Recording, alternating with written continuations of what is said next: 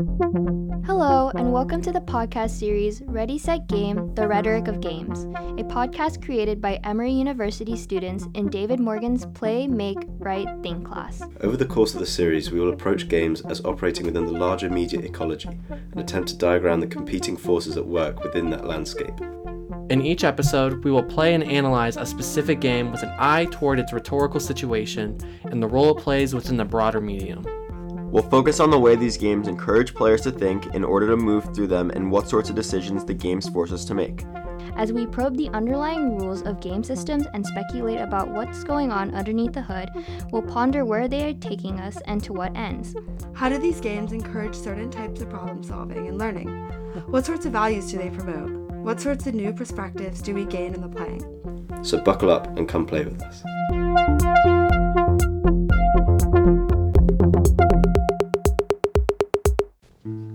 Throughout history, games have been a tool to entertain, engage, and teach. There have been many games created, played, and lost through the years. From the ancient games of Egyptian Senate to modern video games that even incorporate virtual reality, we've come a very, very long way. It's almost impossible to determine what the best game is.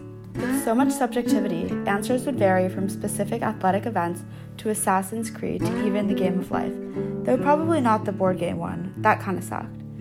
Where we can deter from the fallacies of deeming the best is one of the most influential games, chess. About who they think is the best now. Took a while, got the jokers out of the deck now. I'm holding all the cards and just wanna play chess now. And I lived in your chess game, but you changed the rules every day. But he can't be blamed. He's only a pawn in that game. As demonstrated by those incredible artists, chess is still as prevalent today as during its inception in the 6th century. To better understand how a game can be so important to almost every culture across the world, it's necessary to take a deep dive into what chess is. The level to which chess can be analyzed is almost infinite. In fact, we will even delve into the complex mathematics behind how many chess games could be played. However, in order to begin to rationalize how chess functions as a medium for intellectuals, it's important to start with the basics: the board, the pieces, and the rules. The chessboard consists of an 8x8 grid, 64 squares in a checkerboard fashion, dividing white and black squares. The pieces begin in a predetermined arrangement on opposite sides of the board.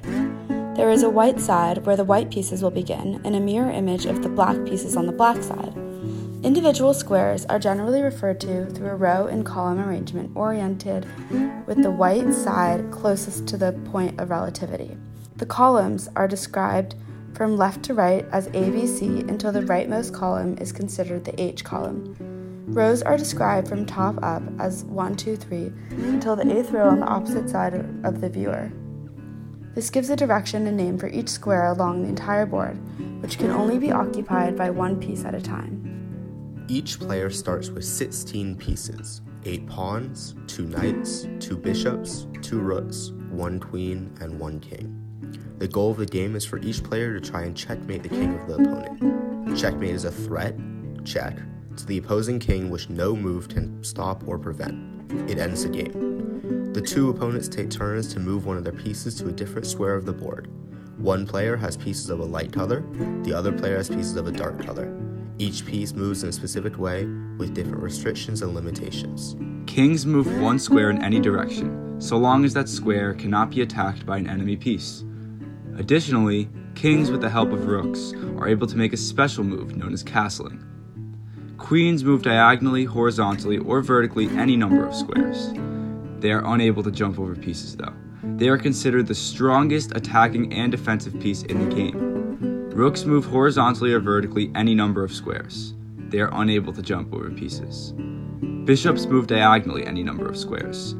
Knights move in an L shape, 2 squares in a horizontal or vertical direction, then move 1 square horizontally or vertically.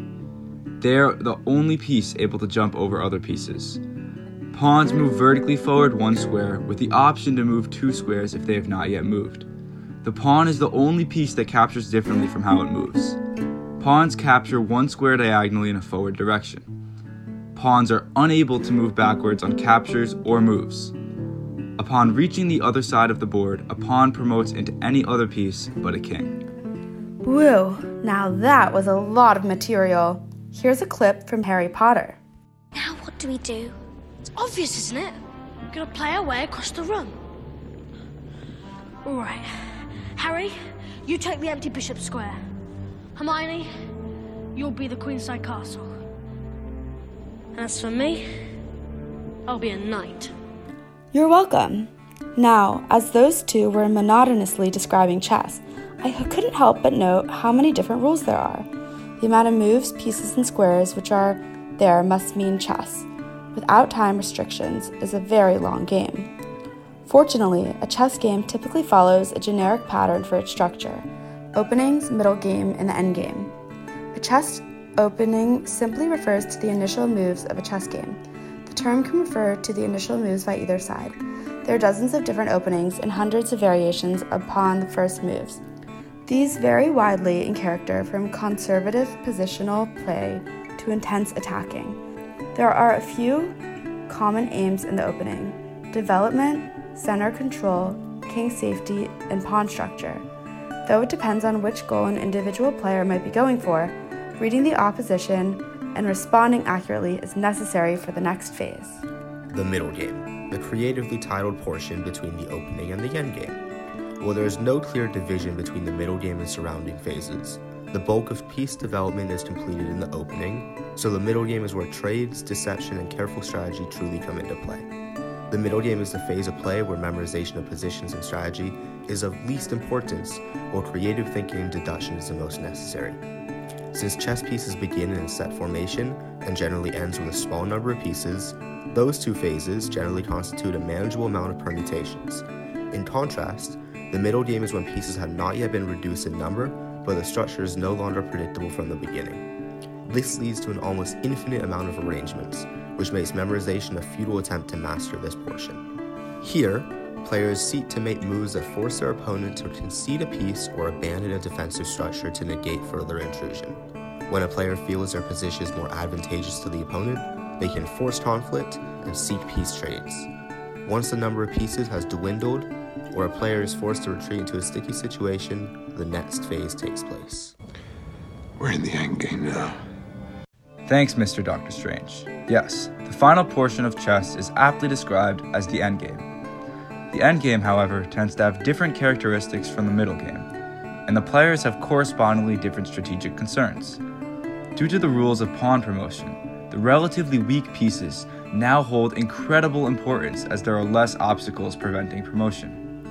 The king, which has to be protected in the middle game due to the threat of checkmate, can now be utilized as an attacking piece in the endgame.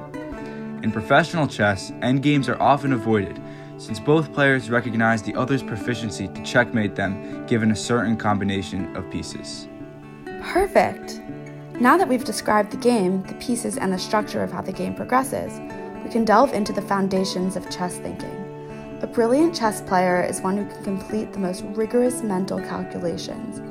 Let's do a basic mental calculation to demonstrate. Ready, boys? Sure am, Sadie. Get ready to be checkmated, Will. Consider a situation as described. There are 4 pieces on the board: the black king and a white pawn versus the white king and a white pawn. The 2 kings are 2 spaces away on the far center left of the board, and both pawns are in the G column on the right side. The white pawn is 2 spaces from the 8th rank, and the black pawn is 1 space away from the 1st rank. If either pawn gets to the opponent's starting rank, they are promoted to a queen, and that side is almost certain to win the game. Obviously, if the black pawn moves first, they win. The question is, what happens if the white pawn moves first? Who wins? Well, it's obvious. The black pawn won last time, so this time it must be the white pawn, right? No, it's still the black pawn. Even though the white pawn moves first, it moves 1 space away from the 8th rank. Then the black pawn moves to the 8th rank and is promoted, taking the other pawn after the white's next move. Nice, Giovanni. What Giovanni just did is an example of a calculation, or a potential outcome given a series of moves. Then, with this knowledge, a player can take the best move possible given an unexpected outcome. Though this case is a rudimentary example of the calculations chess players make, This is the fundamental basis of chess thinking. When pondering what to do for a move, you have to not only consider what the outcome of a move you make, but what the opponent might calculate given your move. This creates an exponential decision tree of almost infinite ends. However, if you have the mental capacity to go down each stem, you can certainly decide the best possible move given a certain circumstance. This way of thinking forces chess players to consider not only their own decisions, but put themselves in the opponent's perspective and predict how they would respond. There's a reason why chess players are often seen playing against themselves, since playing both sides gives better insight to how an opponent might respond to a specific move. Perhaps one of the most explicit examples of probing we've seen in this podcast series so far, chess forces players to be experts at zooming in and examining a potential future. According to numerous studies, chess enhances calculating capacity, verbal skills, and emotional intelligence. The cognitive benefits to chess playing are not due to the consistent practice and studying of positions and piece dynamics, but rather the thought experiment of playing chess. When one starts a game of chess, their normal way of thinking must be modified to the medium of chess. The rules, inhibitions, and structure of chess forces players to empathize and consider their opponent, strategize with an end goal in mind, and take effective action to succeed. These lessons are not only important in chess, but also apparent in the game of everyday life.